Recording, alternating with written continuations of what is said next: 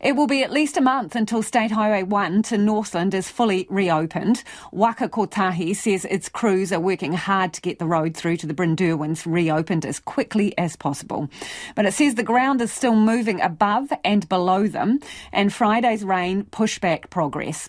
The closure is having major effects on those who need to travel to and from Northland, and our reporter Louise Tenuth joins us now live from Whangarei. Louise, what have people been telling you?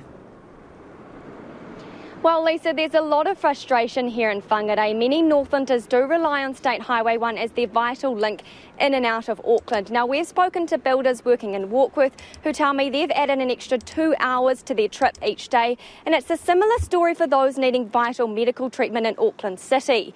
Now, they're pinning their hopes on a 4-lane expressway from here to Whangarei, but at the moment they're just desperate for State Highway 1 to open up in some shape or form for them. And what about local leaders?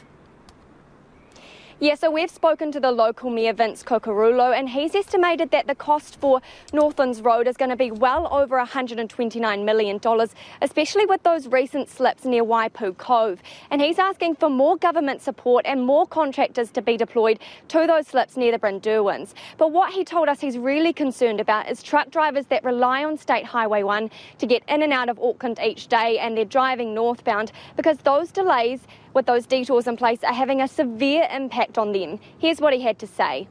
In simple terms, when we start talking about costs and the costs for trucks and all that sort of things, it doesn't just deal with mileage or driver hours, but fuel and maintenance. So when they've done the calculations for the drivers to actually use the Paparota Oakley Road, which is the road which a lot of trucks have been using, that costs on top of using the Brynderwyns $400 extra per travel.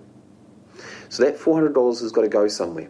So either it's got to be passed on to the shops or it's got to be swallowed by the truck drivers. Now on top of that, there is time requirements. So the drivers have got certain times that they've got to be able to do the trips in. And if they go over their time, they get penalised.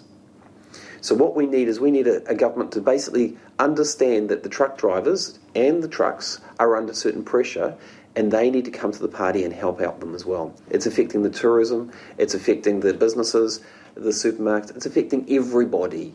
So it's not just about one business, it's everybody.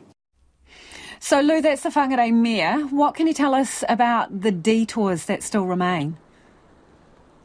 Yeah, so State Highway 1 between Brynderwyn and Waipu remains closed. So for light vehicles, they need to detour via State Highway 12 through Paparoa and Oakley Road. But for heavier vehicles, which is your trucks, they need to detour via State Highway 12 and 14, which is through Dargaville. But what we're hearing on the ground is that truck drivers are actually using the Paparoa route because it's far quicker.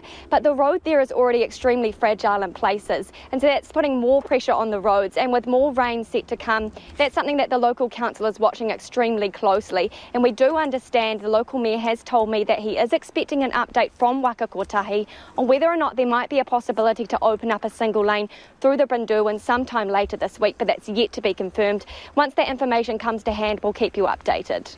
Thank you, Louise. That is Louise Tenuth live from Whangarei, and after 6 we'll speak to Waka Kotahi.